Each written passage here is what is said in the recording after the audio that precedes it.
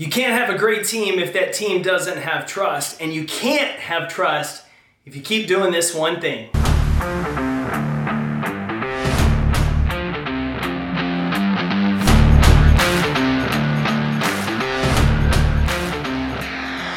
My name's Jake Thompson, your Chief Encouragement Officer, and this is the Compete Everyday Podcast, a show designed to help driven people build a winning mindset so they can build their winning life.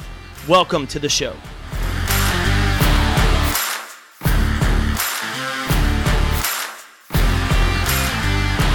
Good morning, competitor. Welcome to the Compete Everyday Podcast. Jake here, your Chief Encouragement Officer. So excited to start the week with you today. Had just an awesome weekend in Denver, Colorado with the guys over at Uncaged Clinician. Had a chance to keynote their event this weekend, speak to a bunch of their community members about how we show up, how we compete, how we build winning habits. Want to give a shout out to Josh, David, and the Uncaged team for the opportunity to speak at your event. I would love any of you in Competitor Nation, the companies you work at, the conferences you have, the events, would love to support your team with how we be better leaders, how we embrace a competitive mindset, and how we can create winning culture. So if you would love to learn more, let's talk about how I can add some value to your organization or your upcoming event. All you got to do is shoot me an email to podcast@competeeveryday.com. Let's start the conversation. I've got an incredibly full October ahead with trips to Florida, Kansas City, West Texas, and more, talking about how we best compete every day. But would love to find a chance to work with you this year or heading into 2023 and add immense value to your team. Now, Monday is Leadership Monday. We start the week talking about how to improve our influence in the workplace, regardless of whether we are the CEO, a director, or we're somebody newer to the organization.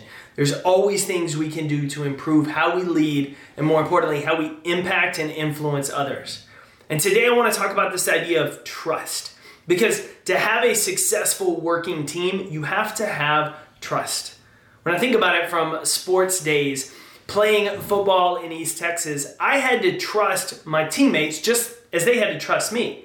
Every time I took a snap of the football and dropped back to pass, I had to trust that my offensive linemen were going to do their job effectively, block the defensive line. I had to trust that my receivers were going to run the right routes at the right distances so I knew where to throw it. And they had to trust me.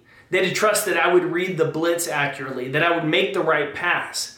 Football and team sports, all sports, requires trust. It's knowing that you can rely on the other person, that you're consistent in behavior. And a lot of times in organizations today, we're breaking trust every day without knowing it. We're telling our team, our executives, our directors, our peers, the people that report to us that we trust them, but we're failing to follow through with actions that reinforce that. The place where I see this most often in a handful of companies I've worked with is the idea that a person in charge, this could be a CEO, this could be an executive, this could be a director, but this person has people reporting to them, and then they have additional people reporting beneath them. So you're looking at least 2 to 3 layers of an organization. And the person at the top goes around the person directly below them. They pretty much tell them, I don't trust your leadership, I don't trust your management, I don't trust your decision making. And so what you're doing, I'm going to go around you. And I may tell you, I trust you in this role. Nobody's better at this role. You're part of the team. But when our actions continually go around that person, we're essentially telling them the opposite. And we all know our actions speak louder than our words. And so it's really hard for that person who's always having been gone around. If I'm in the role and the person above me continues to go around me, making decisions with either the team that reports to me or the people I'm working with, then eventually I'm going to get to a point where I just check out. Because all I know in this position is, yeah, I have a job right now, but the person I report to doesn't trust me. And if they don't trust me, why should I make any decisions with the people below me, knowing that the person above me is just going to go around me regardless? That's where this whole common idea of quiet quitting comes in.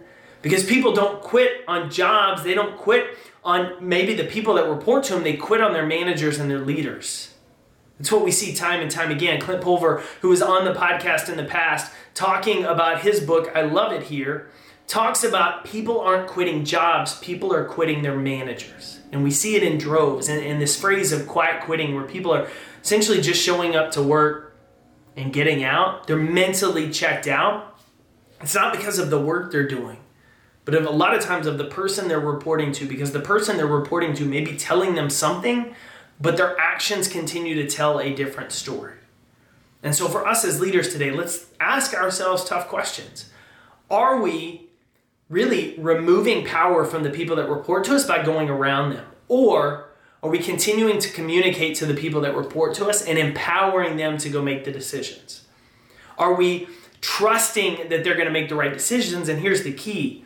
If we don't have trust in them to make the right decisions, asking ourselves, have I coached them up enough to succeed in that role? Have I given them every opportunity to respond to the coaching and teaching and implement? And have I done everything I can to put them in a chance for success? If I can answer yes to all of those questions and we still don't trust them, it's time for us to find another person in that position, because it looks like we've completely lost trust in the person and their ability to perform in that role. But if, one, we haven't done everything we can to coach that person up. If that person is absolutely doing a good job, maybe not on the same speed that we want them to, those are conversations we have with them to improve the deliverables.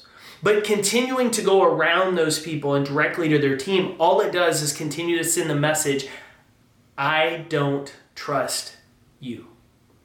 And without trust, you can't have a team. Because eventually everybody just cares about themselves, or they quiet quit, or they're just going through the motions. And that's not the sign of a healthy culture or a healthy team where people want to work together, where they have each other's back. They're arm in arm showing up because I'm going to trust you to put me in the best position to win as my leader. I'm going to trust you as your leader to show up and give your best and respond to coaching and do what we need to help the organization move. I'm not going to tell you I trust you and then go around you. Because what happens is the more that happens, the more everybody starts to detach. The more people detach, the quicker a culture dies. And it's really hard when a culture dies to revive it with the same people. Eventually, you have a change. And so today, are you telling your people that you trust them? Or are your actions empowering them and communicating you trust them? There's a big difference between the two. And the majority of companies in America are only telling them they trust them in lip service only. It's not in actions. Be a leader who stands out, who does things differently. Empower those who report to you. Put trust in them, coach them up, and give them the opportunity to succeed with the people that report to them, and watch your company start to thrive. Win your day, competitor. It's Monday. So set the tone and then go win your week. I'm cheering for you. Thanks for tuning in to another episode of the Compete Everyday podcast. To get in touch with the team, drop us an email to podcast@competeeveryday.com. And to find out more about our resources, content, and gear that will help you build that winning mindset so you better compete for your best life, visit CompeteEveryday.com.